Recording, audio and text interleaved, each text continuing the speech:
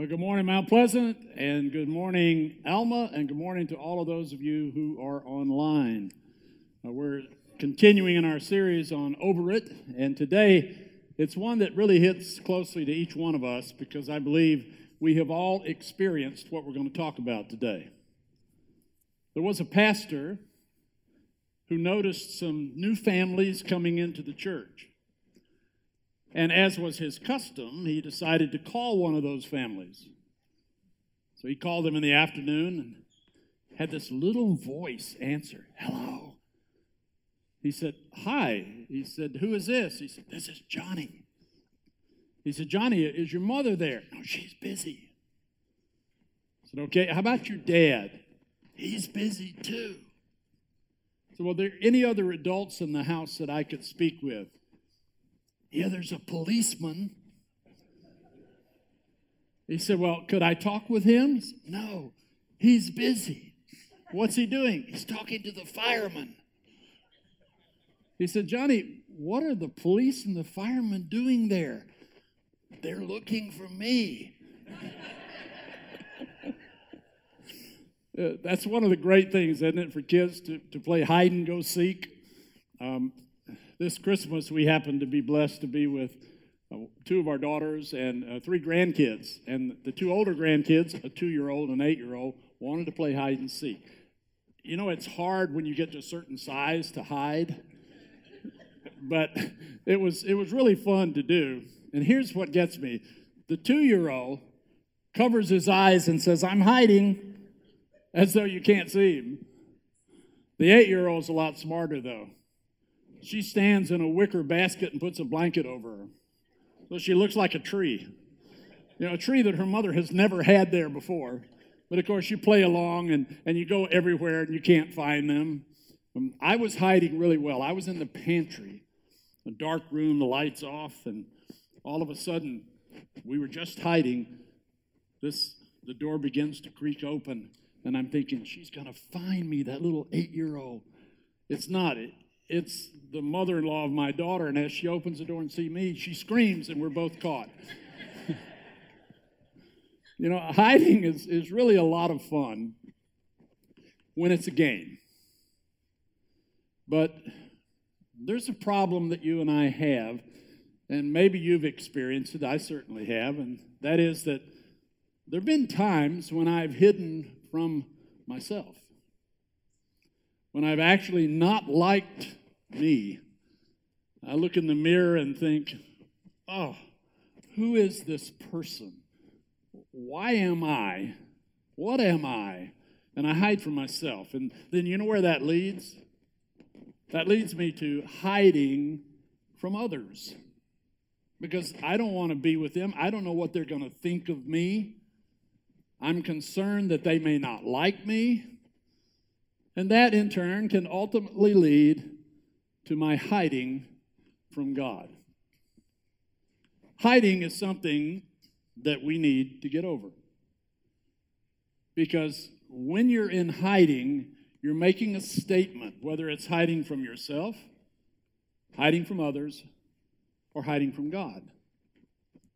You're not satisfied with life.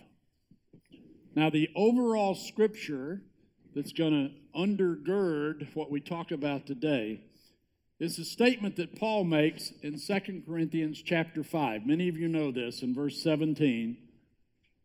"Therefore, if anyone is in Christ, the new creation has come, the old has gone, the new is here." What's he saying? He's saying, yes, I used to look in the mirror and I saw somebody that I didn't like. But now, because Christ lives in me through his Holy Spirit, I look in the mirror and I realize that old person is no longer there. Oh, there are some remnants of him that pop up from time to time, but no, this is a new creature that has been created by God himself. And so I no longer need to hide from myself. You see, hiding is often a fear-based reaction when it's not just a game. It's we are afraid. We're afraid that we don't measure up to what? To anything. We don't measure up to the standards that we've set for ourselves, for our family, for our friends, for God. One example from the book of Jonah. Now you remember Jonah, he was a prophet. He was one that God used to tell people about the gospel. But something happened in Jonah's life, and he just didn't like himself anymore. Now, I know he was running from God, but let me tell you, he was also running from people, and he was running from himself. He proves the point that that's what happens. I'm going to pick 3 different verses from the first chapter of Jonah and read them to you. But Jonah ran away from the Lord and headed for Tarshish. He went down to Joppa, where he found a ship bound for that port. After paying the fare, he went aboard and sailed for Tarshish to flee from the Lord. But Jonah had gone below deck, where he lay down and fell into a deep sleep.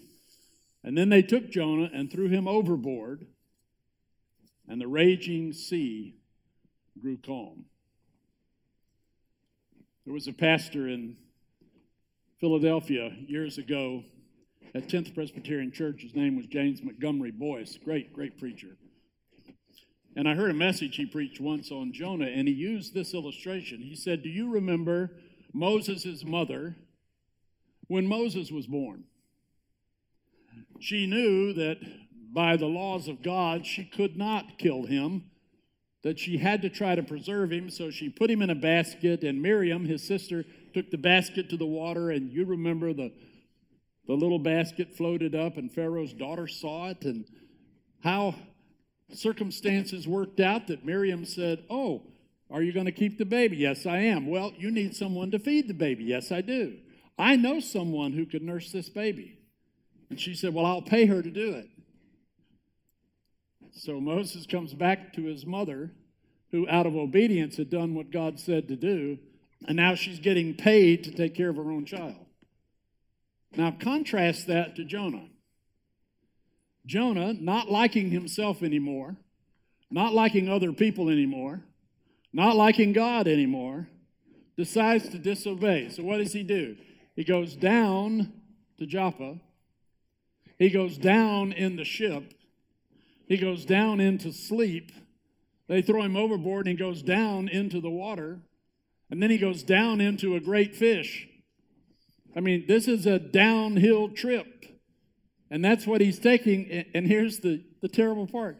He paid for it. He actually paid to do this. See, we pay to separate ourselves from ourselves. There's a cost involved.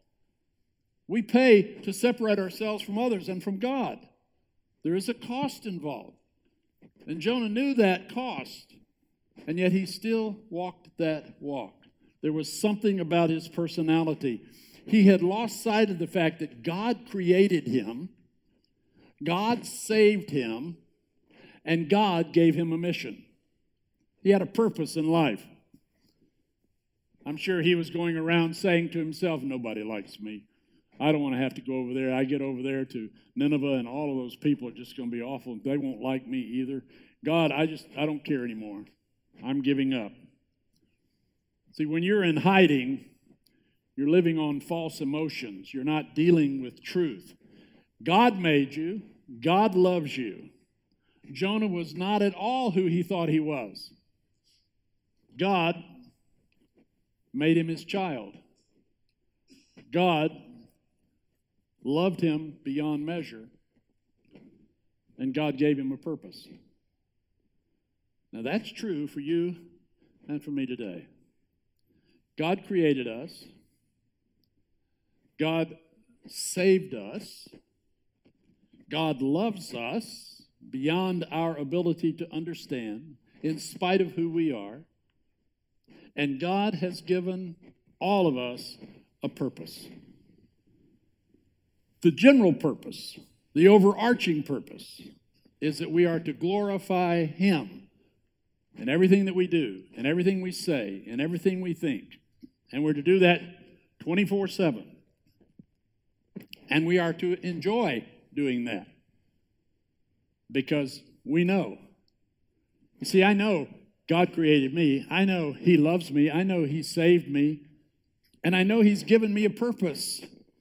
So I have meaning in life. So I can look in the mirror and say, I don't have to run from myself anymore. I am who I am, and God knows who I am. And therefore, I can glorify Him. So let me ask you, do you know who you are? Do you know that God made you? You weren't made by accident or the combination of time and chance. God made you, and God loves you. Think about that for a minute. How do you know He loves you? Because He sent His Son, Jesus Christ, to die for you. That's how you know He loves you. And He has given you a purpose, a mission in life. And any mission that you're on right now is the mission He has given you. It's not that all of us have to do one thing to be accepted by God. He needs all of us doing everything that He's called us to do in order to accomplish His purpose. If you lose your purpose, you lose yourself. That's why you're looking in the mirror saying, I don't like me. Why? Because I don't know what my purpose is. When you find your purpose, you get into a close relationship with God, then you know where you're headed. Otherwise, you're wearing a mask. Oh, I'm sorry. You are wearing masks. You see, in the old Greek tragedies, they had two masks, a smiling mask and a frowning mask. And they were called hypocrites, from which we get the word hypocrites. It's because we put on a mask, not one like you and I wear these days, but we put on a mask that gives us the look of everything's fine with me while I'm dying inside. I don't like me. And God is saying, I've already taken that mask off of you, and I've put truth in its place. So you need to learn to get over it and accept the purpose that I've given you in life. You are known by God even when you're trying to hide from Him. The mask doesn't hide you, does it? A few weeks ago, I was down in the Detroit area, and I went into one of the big box stores. I hadn't been in it for a long, long period of time. And I had my mask on and just quietly walking through to get the 2 or 3 items that we needed. And as I'm going down, someone says, "Hello, Pastor."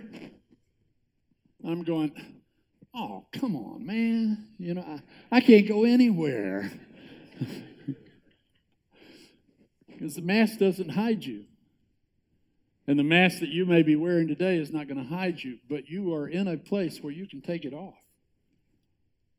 Where you can release the old you and accept the new you. I listened to a videotape the other day of Joyce Meyer. She was talking along these same lines, and she said, you know, if you really want to know who you are, you need to talk to God.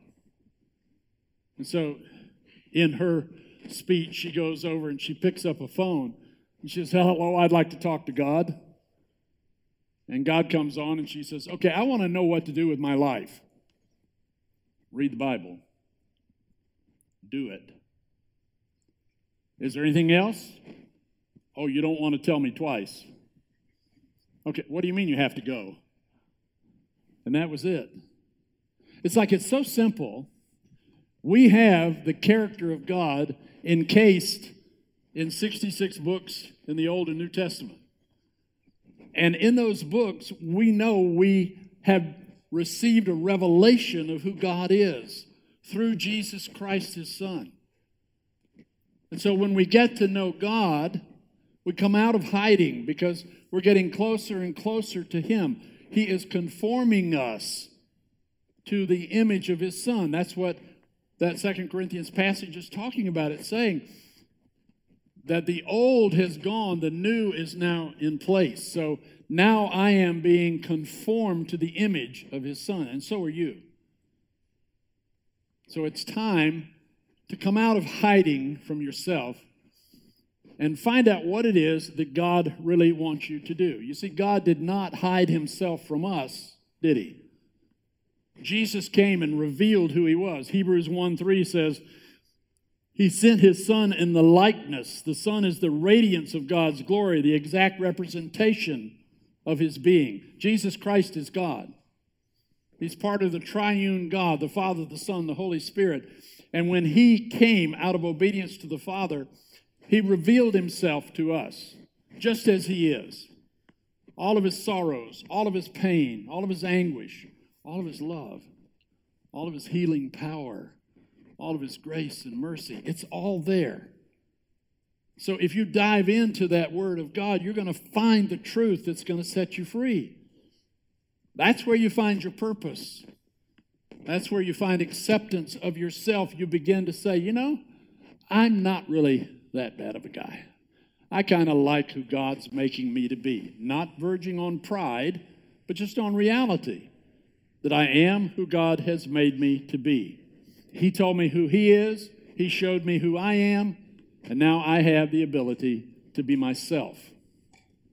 Which leads us to the second concern, and that is hiding from others.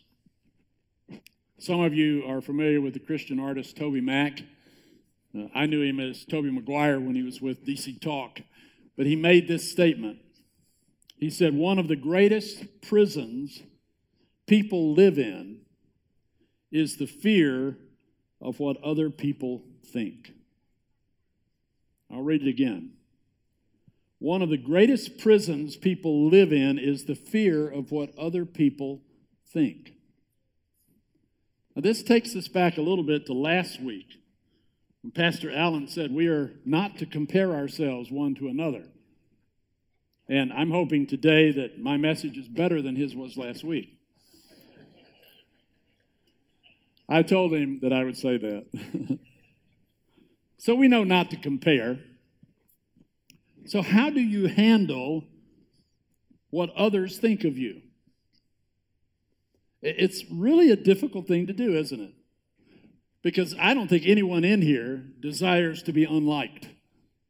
Now, I want to be liked, but I want to be liked for who I am, not for what someone else wants me to be. For years, I preached at a church, 16 years, and I promise you, almost every Sunday, the same person came up to me with something they didn't like about what I said. But don't do that today, okay? And I prayed and prayed, how do I deal with this? Finally, I got to the point, and I said to this person, well-meaning, loving gentleman, I said, thank you so much for your input, but I really don't think it's going to change what I'm going to say that God's given me to say. You see, my concern is not that you like me, but that he anoints what I'm saying. Do I want to be liked? Of course. But if you're going to serve the Lord in any capacity, right where you all are today, you have to have tough skin. You have to be willing to know that there will always be those who don't like you for who you are. But you see, if you're being made in the image of Christ and you're growing, then it's their problem, not yours. So in love, you just hear what they have to say, but don't let it change you. That's not how it works. Say what I say. I'm on a mission. This is what God's given me to do. You know, you can join me, you can come in with me or not. That's totally up to you as you're finding what God wants you to do. But I know what he wants me to do. And I'm focused on that mission. I try to be consistent with Paul's statement, forgetting what is behind, I press forward toward the mark of the prize of the high calling of God in Christ Jesus. In other words, I'm focused this way. As long as he'll use me this way, I'm going to keep doing it. And it doesn't matter what other people think. As long as what they think is not something that's going to impact me. Now, truth needs to come out. If the person who's saying that is something wrong in their life, then that truth needs to be exposed so that they can be more conformed to his image, repent, and get the forgiveness needed. Peer pressure is something that pushes us into being someone we're not with others, not wanting to be with others. Can you remember either being the first or the last selected in a pickup game where someone said, okay, I'll be the captain, the other guy, I'll be the captain now. Who do you want to pick first? And there's that little guy on the end that's always the last one. He really doesn't want to be with others because the peer pressure is so great. The peer pressure going to college. I remember coming out of high school. I mean, I was Mr. Everything in high school, and then I get to the university, and I'm known as 05149. And that was my student ID. Nobody else knew me. And it was hard for me because I like people. I like relationships with people. We were created to be in relationship, not to run from others. God wants us to do together what the body of Christ is supposed to do. Let me give you an illustration of someone who ran because he didn't like people. He was tired of people. You know him, his name was Elijah. We pick up his story in 1 Kings 19, just the 14th verse. God has come to Elijah and said, what is going on in your life? And here's Elijah's response. He replied, I have been very zealous for the Lord God Almighty. The Israelites have rejected your covenant, torn down your altars, and put your prophets to death with the sword. I am the only one left. Now they're trying to kill me too. He just didn't want to be around people. He didn't agree with the way God was going with this whole situation. So God speaks to him. This is such a loving God. He says, what are you doing here? What's your purpose? We get back to that. So I'll ask you today, what are you doing here? Now, why are you here? If you're here because the Spirit of God brought you here so that you could be fed the Word, so that you could leave here no longer hungry, but able and better equipped to go serve Him in whatever your purpose is, then great. That's a good thing to be here for. If you're here because you don't know a lot about Christianity and you want to know, that's a great thing. We're so glad you're here. If you're watching online and you're thinking, I haven't heard these things before, stay with us because you will hear about the love of our God. But Elijah was just fed up with people. He felt alone. He felt isolated. And then God hides him. And he brings thunder. He brings rain. He brings wind. But he doesn't get any revelation from God with these forces of nature. And then all of a sudden, a still, small voice inside of him. He knows that he has encountered God. And God says to him again, what are you doing here? And his purpose came back into mind. Okay, I will do whatever God calls me to do because I know I need to be in relationship with people. Purpose was self, friends, family. What's your purpose? We're created to live in relationship. Christ built the church by starting in relationship with a group of men that expanded to a group of men and women and children, and it got bigger and bigger, and here we are today because we were created to be unified while each of us is a diverse member of that unity. Now, what I just said is a reflection of the God we worship, the Trinity. The Father, the Son, and the Holy Spirit are unified. They are all one. They are God. We worship one God in three persons. But each person has a diverse role in that Trinity. They're equally God, no subordination among them. So here we have the perfect unity and diversity reflected. And here we have the imperfect unity. That's why we want to be so unified. And each of us has a diverse gift that God has given us for the sake of the unity. Are you following that? So you have a gift, a purpose that God has given you. Gave you a purpose, gave you a gift to fulfill it. And it is to be filled as a member of the body of Christ. That's our unity. So it's important. That's why groups are so important to us. It's because it brings us together. We're about to launch groups in February. Make sure that you get into a group. You can do it online for now. Some of them may even be meeting in person. But there'll be lots of opportunities for you. We were created to live in unity. Christianity is not an individual sport. It's a team activity. It's the reflection and the unity of the Trinity.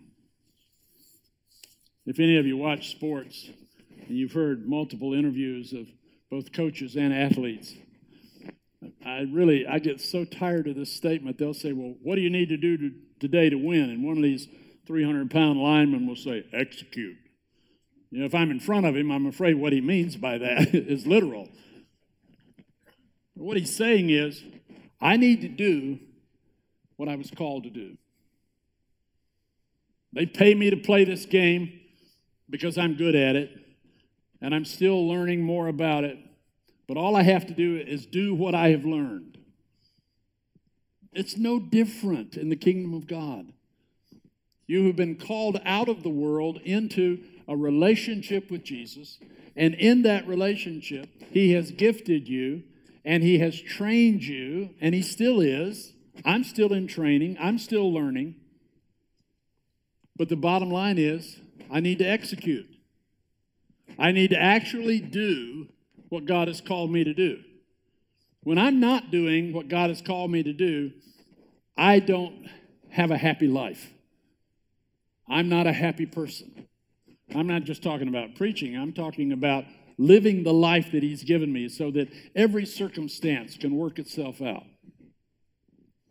About a month and a half ago, I pulled out of our subdivision, and two cars passed me, and I pulled on out to follow them, and all of a sudden, one of them decided to make a left-hand turn without a signal, slammed on the brakes. The person in front of me slammed on the brakes. I didn't have time. I slammed into the back of the person in front of me. Now, in that big Yukon, didn't scratch it. That's why I have it. I was so concerned. I put it in parked. I jumped out. I ran up to the car. And I said, are you okay? And she said, I am. She said, I saw what was happening. I tried to get out of your way, and I couldn't. And I said, well, let's move our cars to the side, and we did. And we started talking, and I gave her the information. And I said, I was just on my way back to Mount Pleasant, where I'm a pastor in one of the churches. Oh, you're a pastor? She said, well, I'm a Christian, and I have a lot of questions that I'd like answered. And my thinking is, really, God?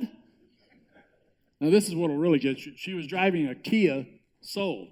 And she said, well, God sent you to hit my soul.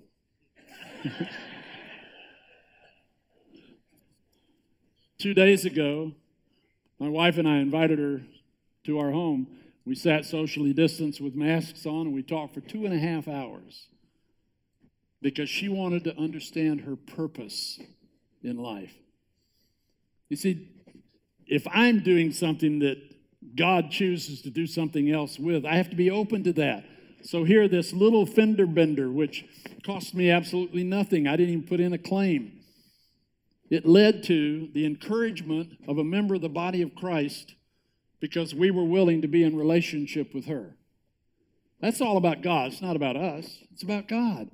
But it shows you He will use you however He chooses, whenever He chooses, but you have to be open to that. So no more hiding from yourself. No more hiding from others. Accept who you are, and if they can't, it's their problem, not yours. You say, I'm made in the image of God. But here comes the tough one. Hiding from God. It started in the Garden of Eden. Genesis chapter 3, starting in verse 6. When the woman saw that the fruit of the tree was good for food and pleasing to the eye, and also desirable for gaining wisdom, She took some and ate it. She also gave some to her husband who was with her, and he ate it. Then the eyes of both of them were opened, and they realized they were naked. So they sewed fig leaves together and made coverings for themselves. Then the man and his wife heard the sound of the Lord God as he was walking in the garden in the cool of the day. And they hid from the Lord God among the trees of the garden. But the Lord God called to the man, "Where are you?" He answered, "I heard you in the garden, and I was afraid because I was naked, so I hid." How do you hide from the one who created you? It is impossible. Adam thought that they could hide behind a tree. Do you think a tree keeps God from seeing you like the 2-year-old with his hands over his eyes? No. God sees everything. There's a pastor, I ran across a comment that he made about this passage. His name is Pastor Hayden Nesbitt. Listen to this. Adam and Eve enjoyed perfect communion with God in the garden. They heard from and spoke to God directly. There were not sinful distractions that wedged themselves between God's word and their obedience. Their lives revolved around God's word.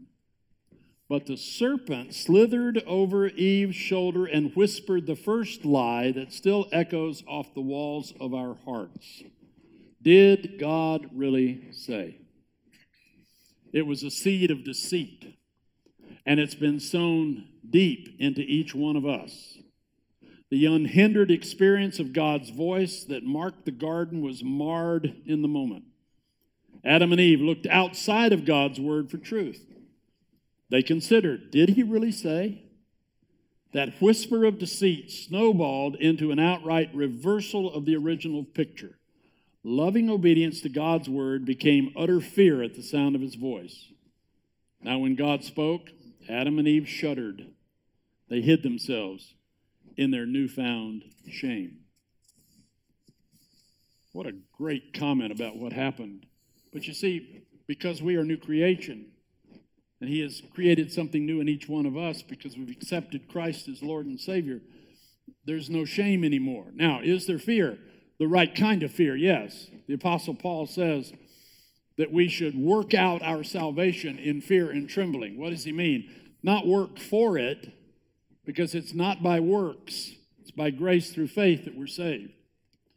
But once we have that salvation, having acknowledged Christ as Savior, repented of our sins, then we need to understand that that salvation is a gift and we need to work it.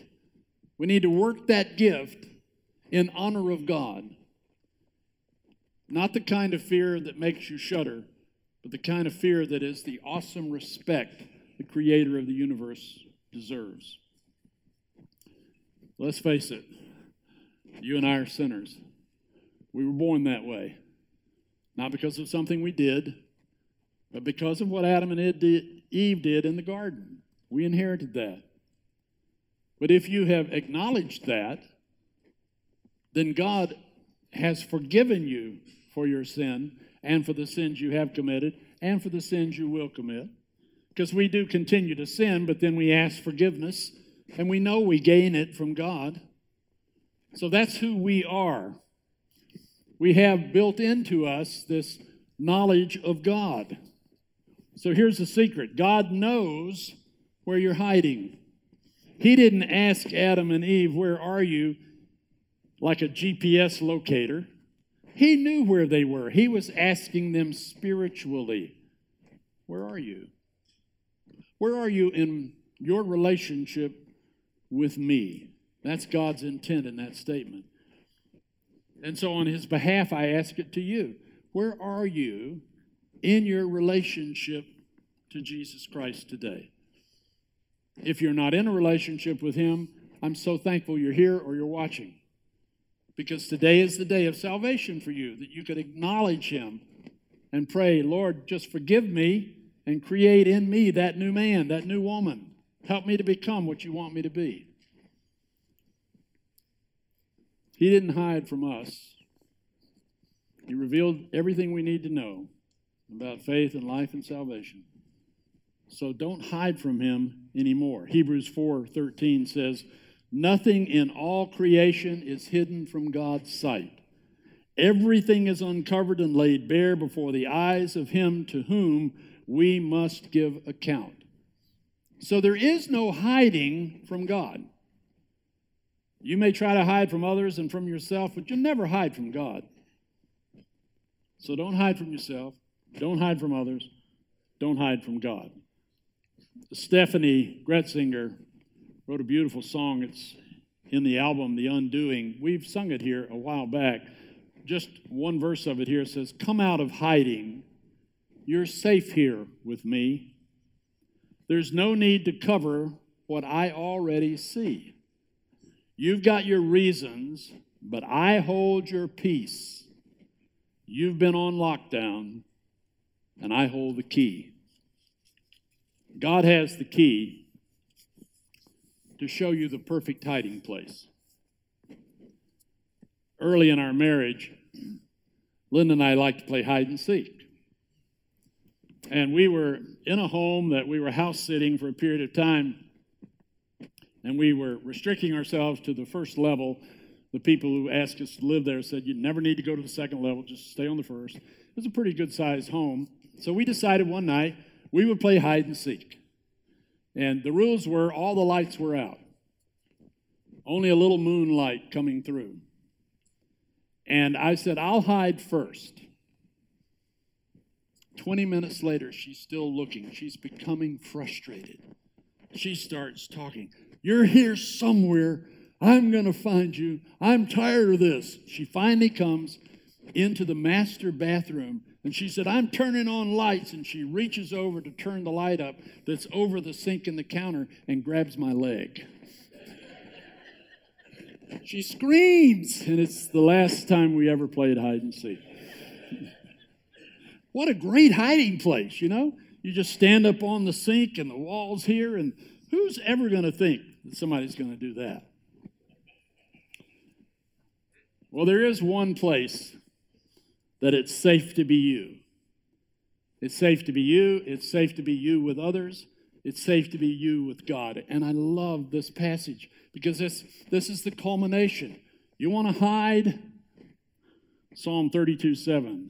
You are my hiding place. You will protect me from trouble and surround me with songs of deliverance. God is our hiding place. We don't hide from God. We hide with him. You see, here's the key. This is what you need to leave with. You can hide with God, but you cannot hide from God. Let's pray. Lord, thank you that you see everything. Nothing is hidden from you. We are truly open books in your presence. You're so gracious and merciful, Lord, to love us in spite of all that we are. So we pray this morning, Lord, that you would help us to accept ourselves as you have created us and loved us and saved us. Help us, Lord, to understand our mission in life, our purpose. Help us to work well with others and not hide from others. And most of all, Lord, thank you that you see us wherever we are. Let our hearts not be in hiding from you, but encourage us and strengthen us as we hide in your presence. You are our hiding place. We pray these things in Jesus' name. Amen.